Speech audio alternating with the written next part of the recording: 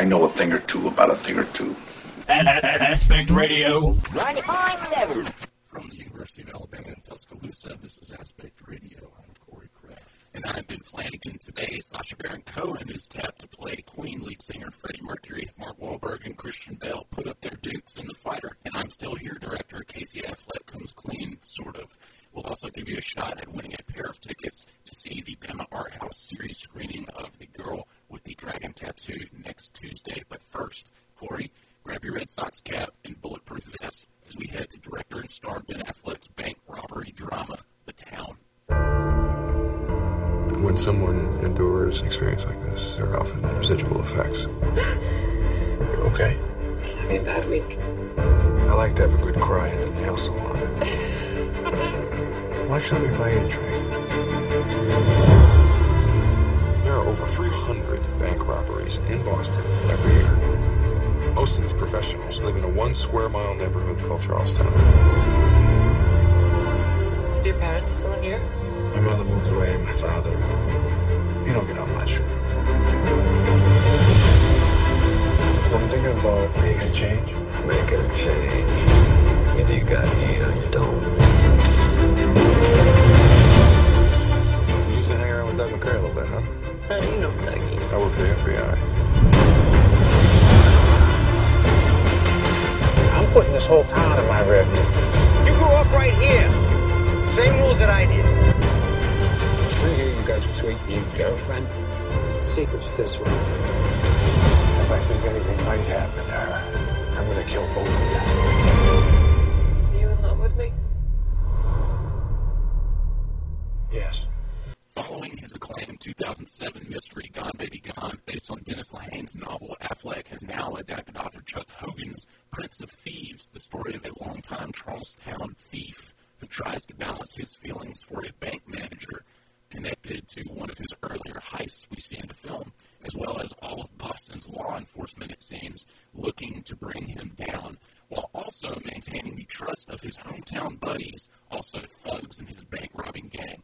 Corey, outside of southern accents, I don't know what bothers me more from a dialect standpoint than a bad Boston accent in a film. I have no vested interest in the region outside of following a few of the sports teams there, but I just find it annoying when someone gets it wrong in that respect. So you can imagine my trepidation heading into Affleck's beat-down drama. But look, I manned up and psyched myself out of that and went into this with an open mind. I had a much greater concern than the accents, though. We find ourselves, I think, in an era of forgettable contemporary American crime dramas with the occasional diamond in the rough. Many of these movies, they opt for style over substance. They slow these A-list actors with these D-grade scripts recycled from the vaults of Law and Order and The Shield. So I ask you, in the capable hands of Affleck, does The Town wander down in the lowly ranks of something like We Own the Night and Brooklyn's Finest, or should The Departed make a little room at the top of the shelf? I think The Town is a little better than We Own the Night and Brooklyn's Finest, but, I kind of find this a middling effort in the end, which is a shame. I mean, it's very slickly made, it's very slickly acted. Affleck once again proves to be a capable director, but ultimately The Town does not really add up to much for me, other than being this sort of generally forgettable cops and robbers movie that in the end I didn't get a whole lot out of. So I think The Departed is safe in its perch on the top shelf of recent crime movies because, this just doesn't really do anything. It just kind of sits there. I totally agree with you, and by the end of the movie, and as I was watching it, the one question I had just kept popping up in my head: why should I care about this? Why should I care about the characters or the events? What exactly are the stakes, and are they going to be able to make me care by the end of this movie? Because we are thrust into this story immediately in the middle of one of these bank robberies headed by Ben Affleck, our protagonist here, who is really no better than anybody in his gang other than he develops a crush on Rebecca Hall, who plays a bank teller in this movie. There are times when he seems like maybe the nicest guy out of the four that we meet, but he's still a hood. He's still a criminal. We learn that he has some familial problems that might have led to his downfall personally, that led him to this life of crime. We hear that he was a hockey star in Charlestown, and he didn't really have enough talent to make it in the big leagues, even though he was drafted by the the NHL. But just because he didn't make the team, he said, okay, well, since my dad is a bank robber, I'll rob banks too. And so that's what he does. And he's willing to walk into these banks or walk to these armored trucks, which they rob more of, with heavy artillery, these assault rifles, basically assault the members of the bank and threaten people in and around the banks and walk away with all this money. And where is he redeemed? Well, the movie tries to have its cake and eat it too. The movie seems to want Affleck's character to be this unrepentant bank robber, while also being like the nicest guy in that neighborhood somehow, which doesn't really work at all. I tire personally of this trope of like the thief or the criminal with a heart of gold, which is entirely what this character and what this performance is leaning upon. And that's not to take away from Affleck as an actor, because I think he's fairly effective here, but I think his own script that he co-wrote with I think 2 other people sort of hamstrings him. He doesn't really have much to do but sort of look vaguely conflicted the whole time in his scenes with Rebecca Hall, who plays this bank manager, who he traumatized, perhaps inadvertently. And I think she's very good. I think that's where the scenes get their sort of life pulse, such as they are, because it's not really from him and it's not really from his tired arc. Yeah, and I bought their relationship. I'll say I thought that they had strong chemistry, and like you said, Rebecca Hall, she's a good actress. I've liked her in pretty much everything that I've seen her in thus far. But like you, I was watching this and thinking to myself, well, this looks great. It sounds great. Everybody's doing a fine job of acting here. The story is good enough. It's taut, I would say. I mean, the direction is pretty deft. Affleck does prove himself again. But, again, even with all of that, all of those factors, I just felt nothing. Well, the movie also, unfortunately, lets the tension deflate far too often. I don't know if this is just a pacing issue, but it seems like throughout the middle of the movie, John Hamm's character, who is an FBI agent sort of hot on the trail of Affleck's crew, kind of vanishes. They cut back to him at his desk, like shuffling papers and talking about doing things. And, you don't really feel the noose tightening around Affleck's neck, as it were. So those scenes where he's just kind of hanging out with Rebecca Hall near the middle of the movie and just sort of talking with everybody, there's no tension there. No stakes whatsoever. Right. And, we don't really know what the consequences are other than these guys dying in federal prison as John Hamm threatens Ben Affleck with that.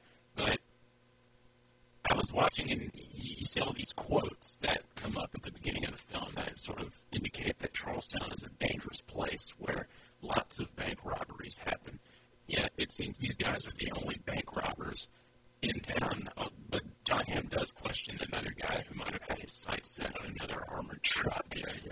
But while I'm watching this, I see all of these people walking the streets of Charlestown, which I guess, is it a suburb of Boston? Or it's sort of a little neighborhood in Boston. And it looks fairly pleasant.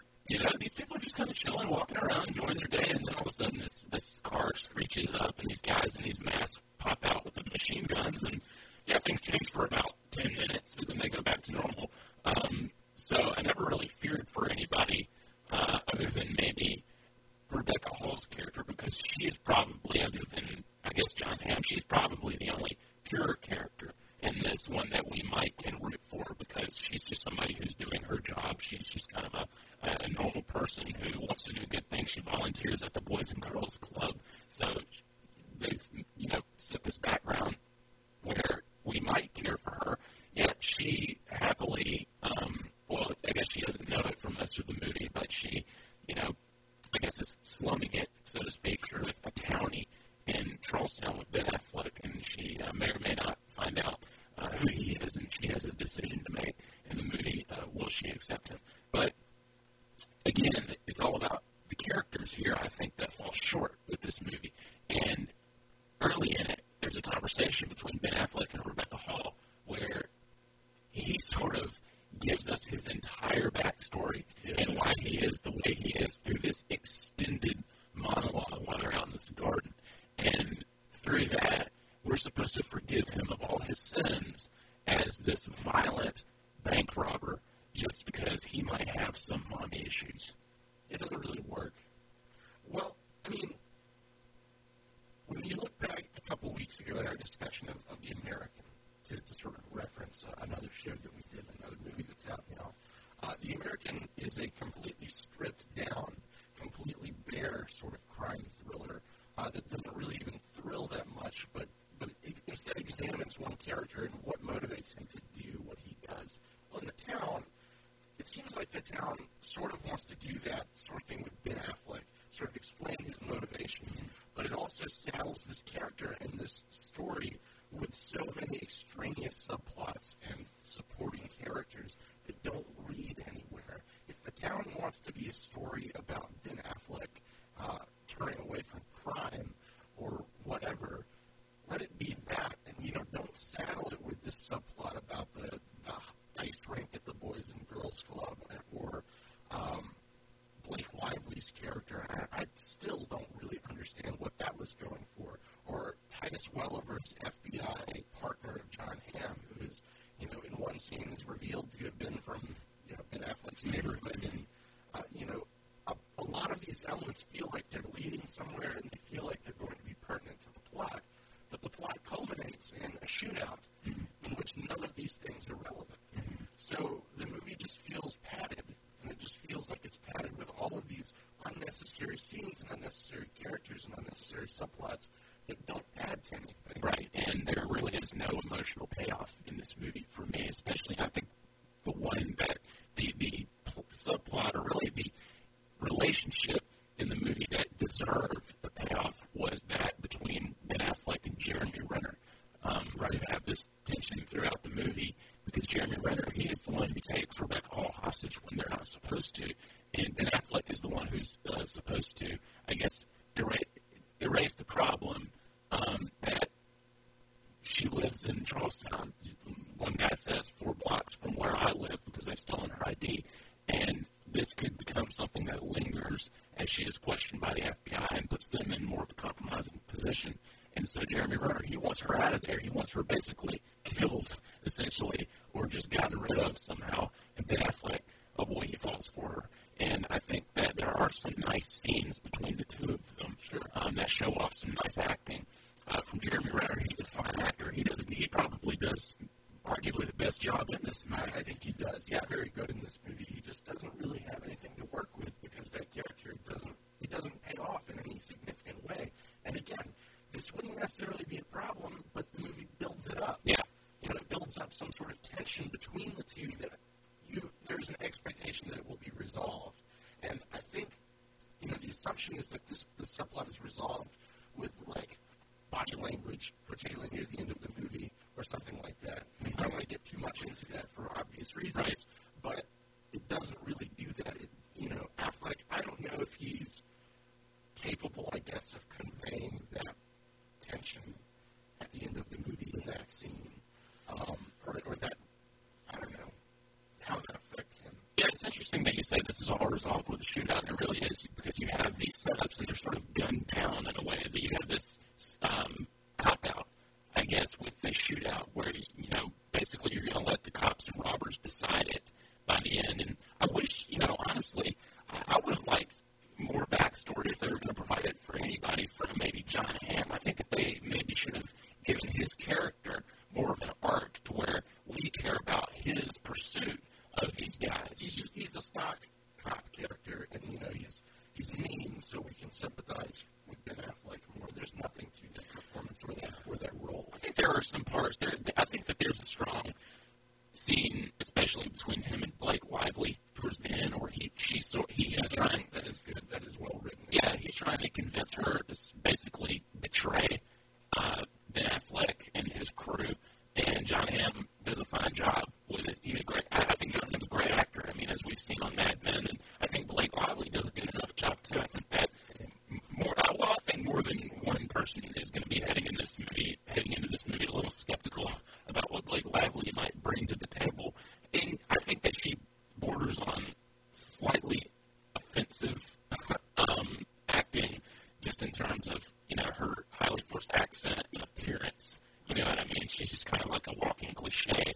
But I don't think she is annoying necessarily. But again, Affleck gets surrounded by a lot of talented people, including those two. Jeremy Renner, as we've talked about. You have one scene with Chris Cooper in the movie, which I think is good. I think it's a strong scene between him and Ben Affleck, who plays his son. There's sort of this father-son bank robbing.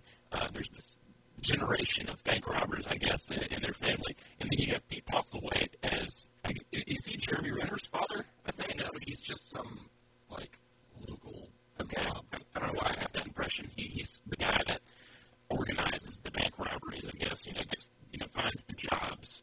And he's pretty good as this, and sort of a hammy turn as this Irishman. Again, that character is just shoehorned in there. It's like somebody looked at the script and thought, oh, we don't have enough conflict. We need this sort of last-minute edition of this. We need a menacing bad guy. Yeah, it's like a mess. It's just such a mess. It is, and you have him, and you have John Hamm, and you have Jeremy Renner and Blake Lively. It's like Ben Affleck's character, before he gets to Rebecca Hall, has to go through all of these obstacles to get to the end of the movie. I remember seeing the trailer, which gives away virtually everything in this movie, and I remember thinking, okay, well, when is he going to get to that scene in the last 20 minutes here that I saw in the trailer? Because I know that's coming. So when is that going to happen? And so you just kind of have Affleck walking through the town, going to this apartment, to that place, to here, to resolve these subplots that you speak of, and he doesn't really do it effectively. Before I guess we wrap this up, I just want to say, we've been extremely hard on this movie, which I will grant deserves it on the plot and scripting side, but it is fairly well acted and it's fairly well shot. And, if you're a fan of action movies, it's going to get the pulse pumping a little bit, because the shootouts here are pretty good. It just does not give us anything to latch onto, and it's just frustrating on the side of plotting where you think that this is actually building to something that doesn't. Right, and were there two more members in their gang? Because it seems that they were given maybe one line apiece, and then they're just out of there. Again, throwaway characters just to sort of let this crime movie exist. It just kind of harkens back to a lot of what we've seen in heist movies. It just has these heist archetypes that we're used to and kind of bored with, I would say. It brings nothing new to the table, but I think the movie does look good. It's shot by Robert Elswit, the Oscar-winning collaborator with Paul Thomas Anderson. It looks fine, and I think that, like he did in Gone Baby Gone, which we may or may not talk about later, I think Affleck utilizes the scenery of Massachusetts fairly well. I mean, there are a lot of interesting locations that he picks and chooses, and you have to give him credit for not shooting Boston in Toronto. Right. He does have a very, very good sense of place in this movie. It is very distinct.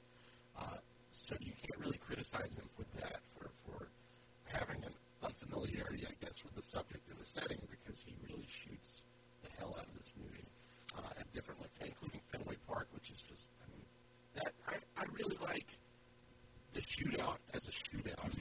I don't like it as the resolution of the plot. If I were to take the last 30 minutes of this movie by itself, I have a good time with it. As it was a bit frustrating. Yeah. It's visceral and it's very well put together. That shootout might have worked better in the middle of the movie. It might have, yeah.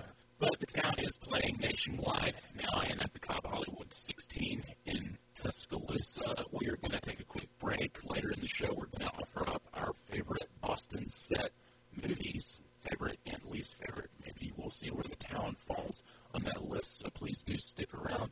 This is Aspect Radio. Put goodbye back in the box. 90.7. Welcome back to Aspect Radio. It's time now for a few industry headlines. Starting off, Headline Hollywood reports comedian Sacha Baron Cohen has closed a deal to play Queen frontman Freddie Mercury in a film that's being scripted by Peter Morgan for a 2011 production. then, as a fan of Borat, do you think that Cohen has the chops to move past his sort of crazy characters and play a role like this? I don't think there's any better evidence than Sacha Baron Cohen's resume of what he did on the Ali G show, of just pure, raw, great acting. And the characters that he had played, Borat, like you mentioned, Ali G and Bruno, up until the Bruno movie, which was a little more divisive than Borat in terms of quality. But no, I think he absolutely has the chops. I think he's always had the potential to be a great actor in feature films, and I've been waiting for somebody to give him a chance.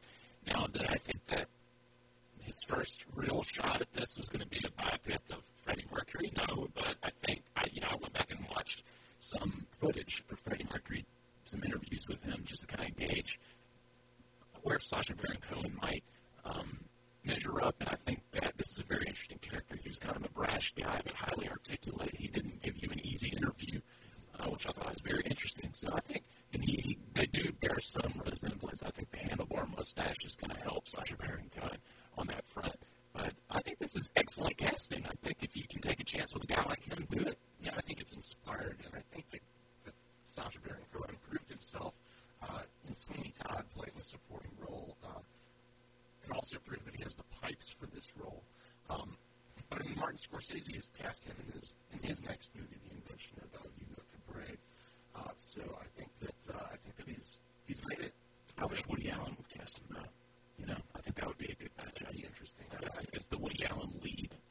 You know, I don't know. Wow, that's my dream. Wow, I hadn't thought about that. Just marinate on that for a second. I will. In a revision of its release plan, Paramount will open David O. Russell's boxing drama, The Fighter, in a limited run on December 10th before opening nationwide December 17th.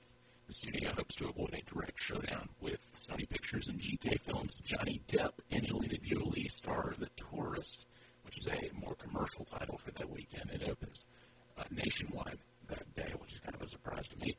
Corey, we finally seen the trailer for The Fighter. Have you revised your most anticipated fall movie list? You know, I'm reserving judgment still. I'm a big David O. Russell fan, though I guess the movies that I like most of his are wacky comedies, Flirting with Disaster and I Heart Huckabees.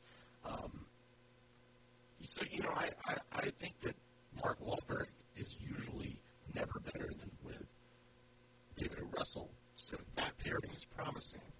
The movie itself the trailer kind of gives it all away.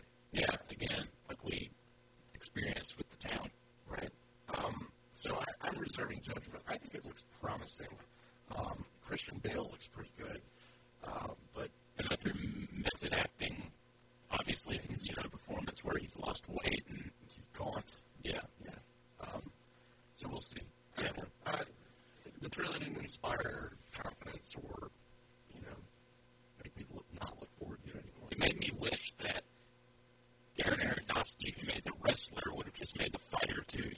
It seems. Wasn't he originally supposed to? I want to say that. Every time I've heard about The Fighter, I thought that somebody was. Yeah, David. I thought that originally Aronofsky was going to make The Wrestler, then The Fighter. I thought he was going in this weird sequence where he was making these kinds of movies, and it seems like there are aspects of The Fighter that want to resemble The Wrestler. He was attached to direct before David. There you go, exactly. That's being killing me.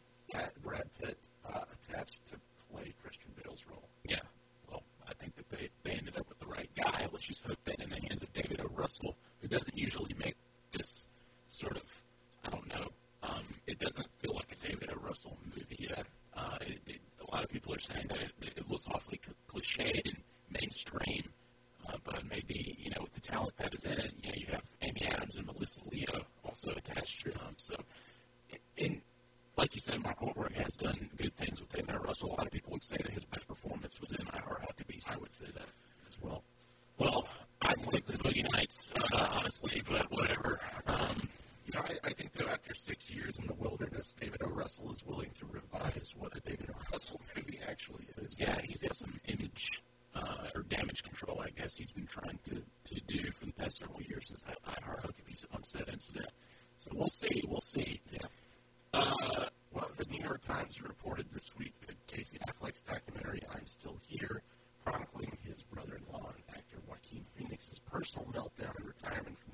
mystery is nothing more than a hoax, or more specifically, an exercise in performance art.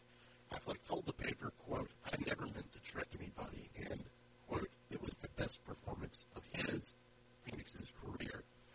Ben, does knowing that this is all an elaborate hoax, which it seemed to be anyway, make you not want to see this movie? Or does it strike you, I guess, another way of asking this question, does it strike you as Joaquin Phoenix wasting 2 years?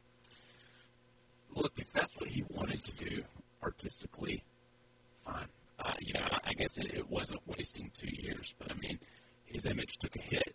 My bigger question here is, why should I care either way?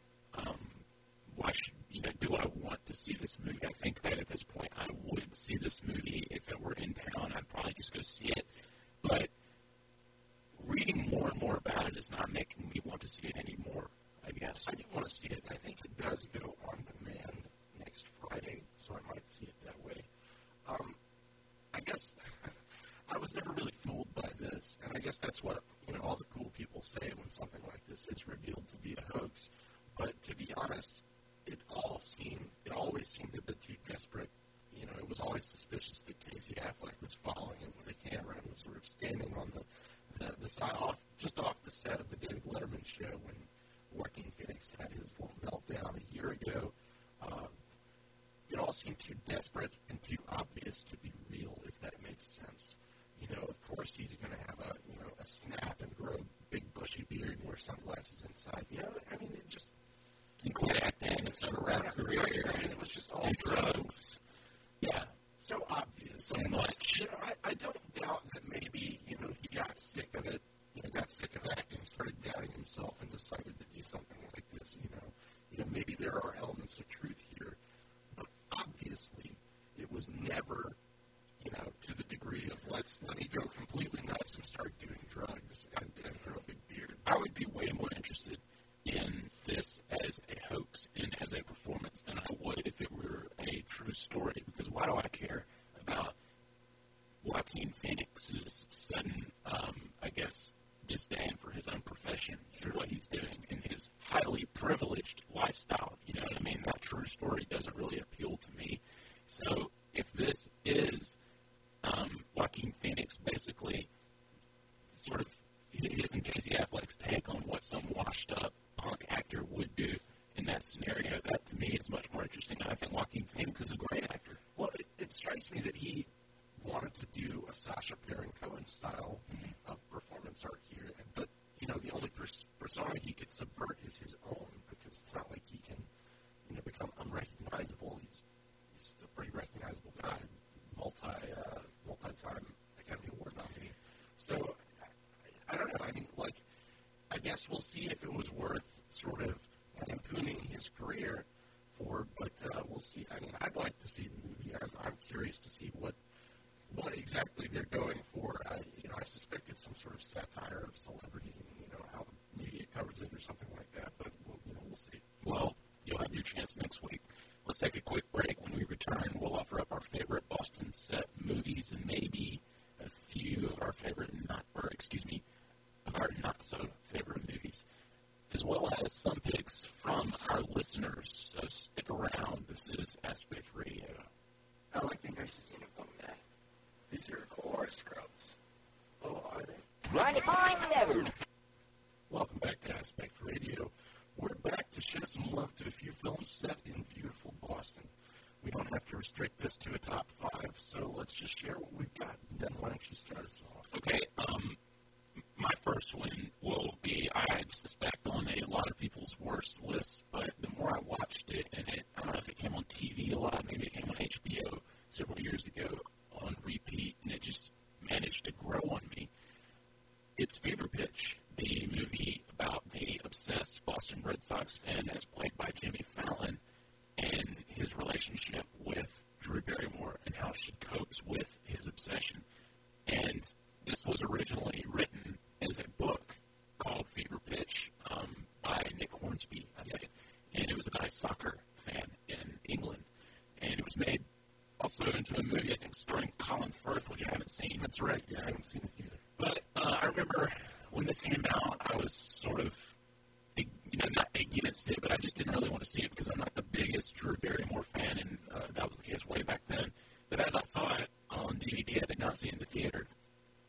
think Jimmy Fallon's performance is so funny in this. I've always been a Jimmy Fallon fan from SNL up to this point. I just think he's incredibly likable.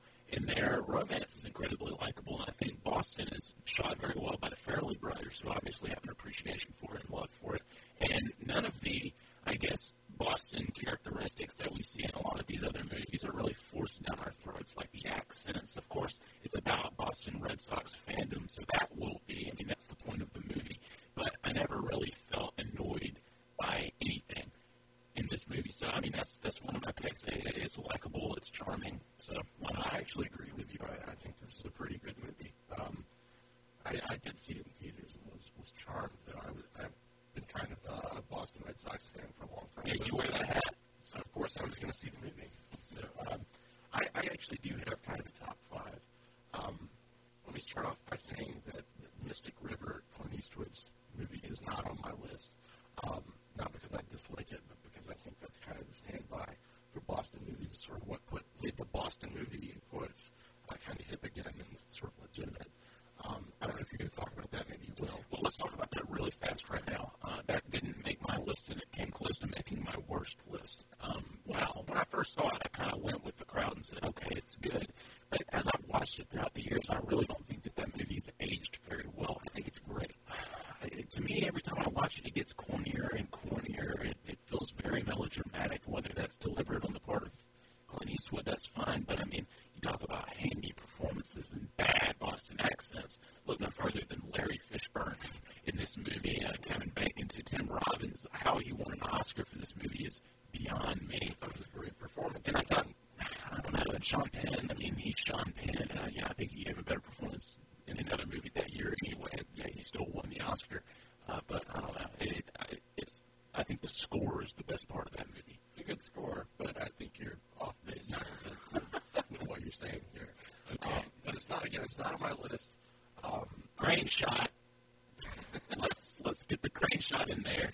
Screaming no as 30 people hold him back. It's a good Sean Penn, Corey. Thanks. They'll never do it again. Well, let's bring up a pick from earlier this year, actually. Not really set in the city of Boston proper, but set in Boston Harbor, a terrifyingly remote island, Shutter Island, to be precise. Martin Scorsese's recent psycho thriller. We can count that. Yeah. Boston Harbor, it counts. They got Boston accents. They do. I don't really know what to say about this movie that we haven't already. I suspect we're going to keep talking about this though as the year goes on, possibly beyond, because we both like it a lot. Yeah, and my number 4 is something that is set in Boston, and I didn't really remember that until I was doing some research before this show. It's Todd Field's Little Children. That's my number 4 as well. Well, it's a great film, and in 2006, until I saw it, Nacho Libre dominated the movie year as my favorite movie. But when I saw Little Children, it had met its equal, and it is my co-winner for Best Movie of 2006. I think it's brilliant. I think that it's now criminally underrated, and it further established Todd Field as someone to watch very closely. And I can't wait to see what his third movie will be. This is a guy who obviously learned a thing or two while he was on the set of Eyes Wide Shut. Yeah. And it has excellent performances by Patrick Wilson, Jennifer Connelly, Kate Winslet, Jackie Earle Haley. Everybody's bringing their A game here, and I think the movie looks great. And I guess it's shot in what would be considered a suburb of the Boston area. We don't get too many big city or urban sets, I guess, or settings in the movie. But it looks great, and I was always fond of the locale of it. It's a great movie. I can't wait to revisit that movie. Yeah, it's a great movie for sure. One more great performance from that movie, I'd like to add Noah Emmerich. Absolutely. Who is shaky at times, but he's very well utilized in this movie. Very good. Well, that's my number 4 as well. What's your number 3? I'm trying to remember what my number 3 is since I don't have it in front of me, but I'll go ahead and jump to my number 2, which I think is going to be a highly obvious pick, and we're going to hear from our listeners with this pick.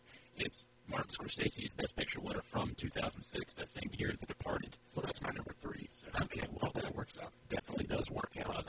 Again, I mean, I don't know what it is. My reservations about these Boston set movies, and I should get over my accent problem as soon as possible and just learn to live with it. But again, I was worried about it going into this. Instead of this, sort of glamorous Italian mafia underworld that we had seen in Martin Scorsese's films like Goodfellas and Casino, we're thrown into the more grimy Irish mafia landscape in The Departed. And I guess that was a little...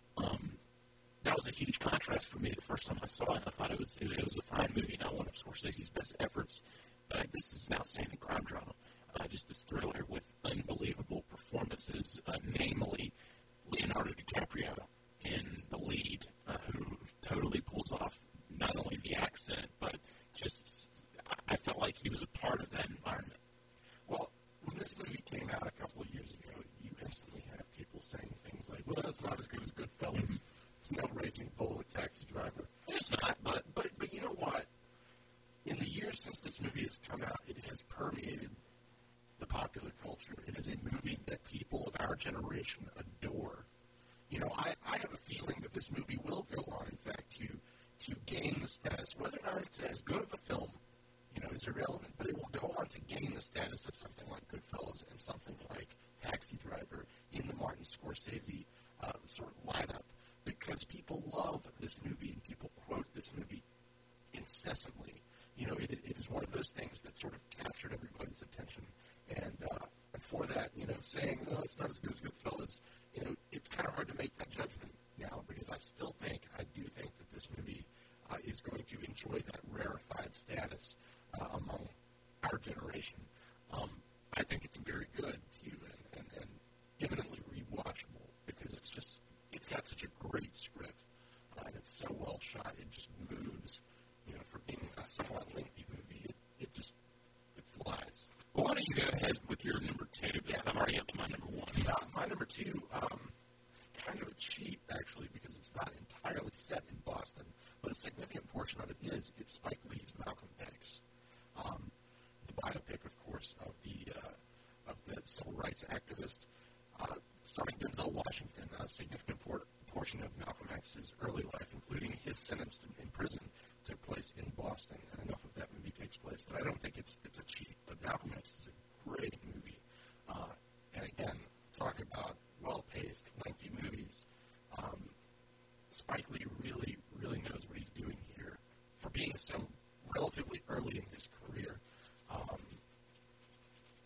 It's just so well put together, so well acted. It's a great movie. I'd say it's arguably Spike Lee's masterpiece. I'd still give that to Do the Right Thing, but Malcolm X is a close second. My close second would be He Got Game, but we digress. My number one is still one of my favorite movies, and it comes on cable every now and then, and I watch it every single time. Celtic Pride, starring Daniel Stern-Knowles. Good Will Hunting, directed by Gus Van Sant, starring Matt Damon, of course, co-written by Damon and Affleck, who showed major chops as writers and as actors earlier in their careers. It's something that affected me at a young age on an emotional level. It's something that helped me appreciate films even more. It's perfect, I think, for our generation. It's a must-see movie for young men and women. It's just it's a mainstream story, but it's one that appeals to the masses. I think that this works for everybody. It works for people who dig on Gus Van Sant's art movies and people who like the more mainstream stuff that he might throw out there. I thought that this was a deserving Best Picture nominee, and I wish it had won. It was up against, obviously, a Titanic of a movie, and it had no shot. But I love it, and Damon's performance, I think, deserved the Oscar as well. And it was nice to see Robin Williams walk away with it that year. He was up against Burt Reynolds, of course. I think that was a bit of a showdown, and we didn't know which way it was going to go. Robert Forster. Nice. Yeah. Wasn't going to happen. Should have. Well, Robin Williams is incredible in this movie, as is Stellan Skarsgård and Casey Affleck and Cole Hauser. Yeah, he's great. He has lost that edge, apparently, in terms of acting ability. But no, I think that this is probably the purest Boston film experience that you're going to find out there. And for my money, I haven't been there. My brother and sister have been there, but I Boston and what I've seen depicted in the news or documentaries, this is probably the most authentic that you're going to find too. It's a great city, and that's a great movie. My number one, I'm going to take this sort of obscure, highbrow art film route here, and my number one is actually a film from 1973 called The Friends of Eddie Coyle. It was, released on DVD for the first time last year by the Criterion Collection, directed by Peter Yates, the guy who did Bullet and Breaking Away. So what impresses me so much about this movie is its sense of place, something we talked about in the town, but Boston feels like a character in this movie, which is about a low-level gun runner named Eddie Coyle, played by Robert Mitchum in one of his best film roles, I would say. This sort of beaten-down, low-level hood who is thought to be, a snitch by the Irish mob when he's picked up for running guns, and that, as they say, is that for him. But it's a great movie. It really is. It's I don't know. I mean, nobody's seen it, so it's kind of hard to talk about. Gritty. That comes on cable every now and then too. It does actually, yeah. If you have like the Encore set of channels. Yeah, and then like I said, there's a Criterion Collection DVD. I mean, it's just shot, like you said, in that gritty 70s style. Mm-hmm. It's got some great bank robbery scenes. And Robert Mitchum, man, he's so good. Mm-hmm. So I have Mitchum in the latter part of his career giving a good performance, and you have a fun performance from Peter Boyle as well too. Mean, profane Peter Boyle, which we can't get enough of. It is fun. And that's your number one. Well, let's get into some listener feedback, Corey. Chiming in over our brand new Facebook page, which you can find at facebook.com/aspectradio, are several of our listeners with their own best and worst Boston movies. Peterson Hill writes in, Mystic River, The Friends of Eddie Coyle, as his best. And if Boston's surrounding areas count, then Jaws, of course. Something I didn't personally consider, but, it's Massachusetts. It's close enough. He found his criteria. Yeah. On Clint Eastwood's 2003 Best Picture nominee, he writes, the film is one of the most incredible uses of a time and space. That film evokes a mentality that has been embedded into men, much of which comes from the street of South Boston. Sean Penn's performance is perhaps the great embodiment of grief in the past decade. Tim Robbins is also wonderful. Well, Ben, you appear to disagree. Peterson and I, we disagree on that one. Yeah. His worst is one of your favorites, the Jimmy Fallon, Drew Barrymore comedy Fever Pitch, which, as it turns out, is also our friend Pat Scalici's favorite Boston movie. He says, while he hates Barrymore, I can't think of a Boston-based movie I enjoy more than Fever Pitch, one of the best movies ever made about being a sports fan. Which Matt can appreciate, too, because he's a huge Alabama Crimson Tide fan. I mean, Drew Barrymore has never really inspired any sort of feeling in me one way or another. I don't see hating her, Yeah, she's, I'm past that point. Yeah, temper that reaction. It's needless. It's needless. Trey Irby says his best is Scorsese's Oscar winner, The Departed, and if the Daniel Stern, Dan Aykroyd comedy Celtic Pride counts as a Boston movie, then that would most definitely be his worst. I haven't seen that movie. Yeah, and somebody I know, actually, Davidson Park, he actually wrote that Celtic Pride, I think rather facetiously. We might presume here with this comment, Celtic Pride is his favorite Boston movie. I don't really know anything about this movie. It's a comedy with Daniel Stern and Dan Aykroyd as these obsessed Boston Celtics fans who kidnap a Utah Jazz star played by Damon Wayans so that the Utah Jazz won't beat the Celtics in the NBA Finals. Oh, man. Co-starring Gail O'Grady, post NYPD Blue. How is that not everybody's number one pick? I saw it at the theater, man, so let's just stop right there. Before we take our last break, let's give away some tickets. Corey, playing at the Bama Art House movie series next Tuesday is The Girl with the Dragon Tattoo, the first adaptation of Stieg Larsson's beloved Millennium Trilogy, starting at 8 p.m. at the Bama Theater in downtown Tuscaloosa next Tuesday. We have a pair of tickets to give to the listener who can answer the following question. Ben Affleck's first film as director, Gone Baby Gone, featured critically acclaimed performances from a large ensemble of actors, but only one of these actors went on to capture an Academy Award nomination. For a pair of tickets to see The Girl with the Dragon Tattoo, all you have to do is That's a gimme, man. That's a gimme. This is an easy win, people. So if you know the answer, call in at 348-9070 or tweet the answer to us at twitter.com/aspectradio. We're going to take a quick break, and when we come back, we'll offer up some DVD picks. Stick around. This is Aspect Radio. Call in with that answer. You shouldn't play so rough. Somebody's going to start crying. 90.7. Welcome back to Aspect Radio. Time to offer up some DVD picks. Corey, please give us something new that also happens to be halfway decent. Well, if halfway decent is what you're looking for, Ridley Scott's Robin Hood hits DVD and Blu-ray on Tuesday. And I think we reviewed that earlier in the year, back in May when it came out. You reviewed that. I hadn't seen it. Oh, you haven't seen it? Sure, I still haven't seen it.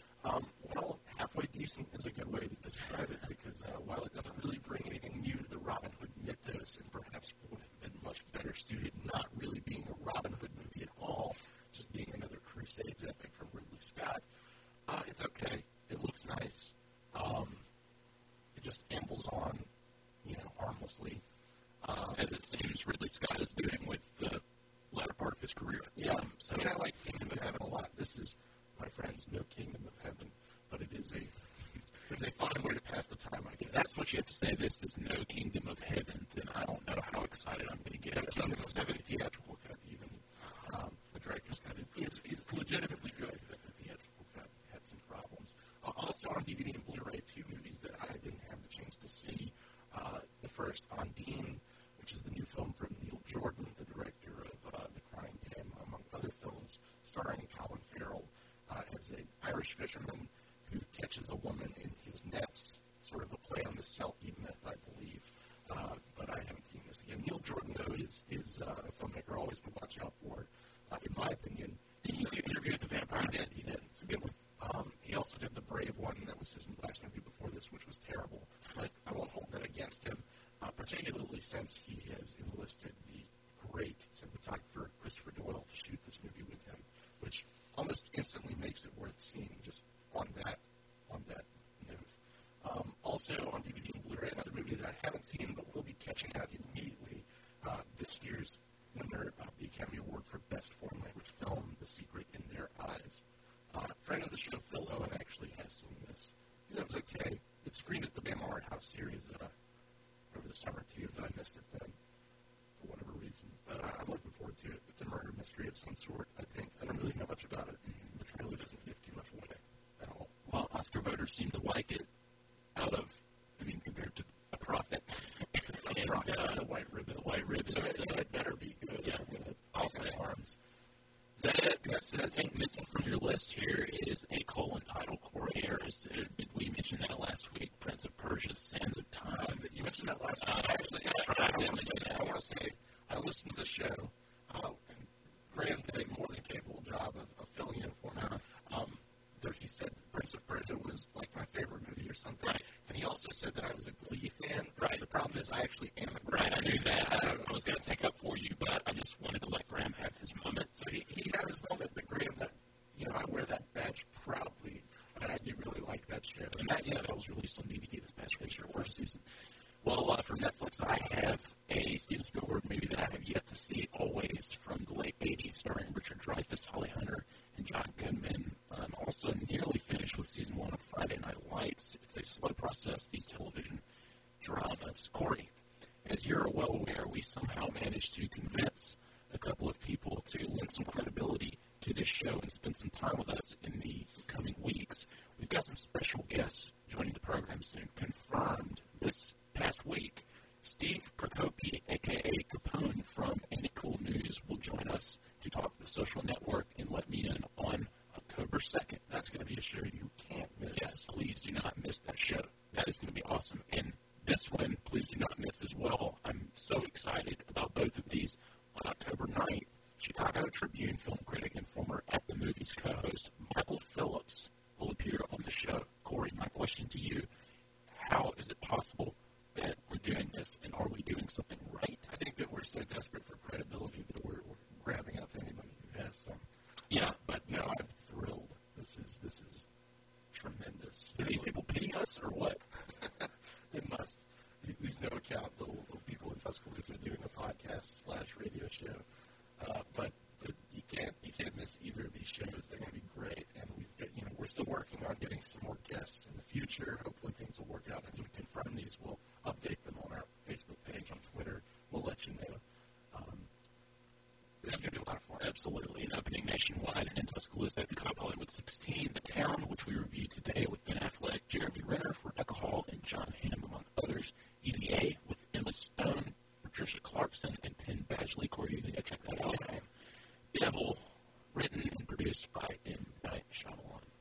That fills me with trepidation, but I've heard mixed things leaning towards positive about this. So who knows? Yeah, honestly, I can't say. I think that might be. I have a feature in the red box in my feature, and you can also email any of your feedback to 90.7movies@gmail.com. You can also follow us on Twitter @AspectRadio, twitter.com/AspectRadio. Download this and other episodes of the show on our blog at aspectradio.tumblr.com, Tumblr spelled TUMBLR. We'll also post the podcast on Twitter and Facebook. And you can now find us on Facebook at facebook.com/AspectRadio. So head on over and become a fan by clicking the like button. Help us reach 100 friends or 100 fans. We're so close. Gosh, I was excited to have one fan. And the fact that we're about to hit triple digits just totally excites me. So thank you to all who have liked this page. And please tell your friends to do so. If you like film, you're going to like this, I think. So encourage them to. You'll find something to like. Yeah, true that. And last but not least, check us out on AL.com, the state's #1 news and information service. Just scroll down the homepage or search Aspect Radio.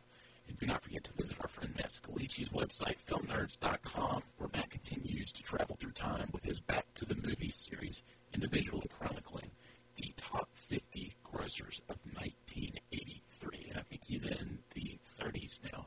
So good on you, man. Keep it up, man. Many thanks to WVUA station manager Claire Brucker and program director Chris Dodson, as well as a friend of ours, Brandon Andrews, for their support and contributions to the show.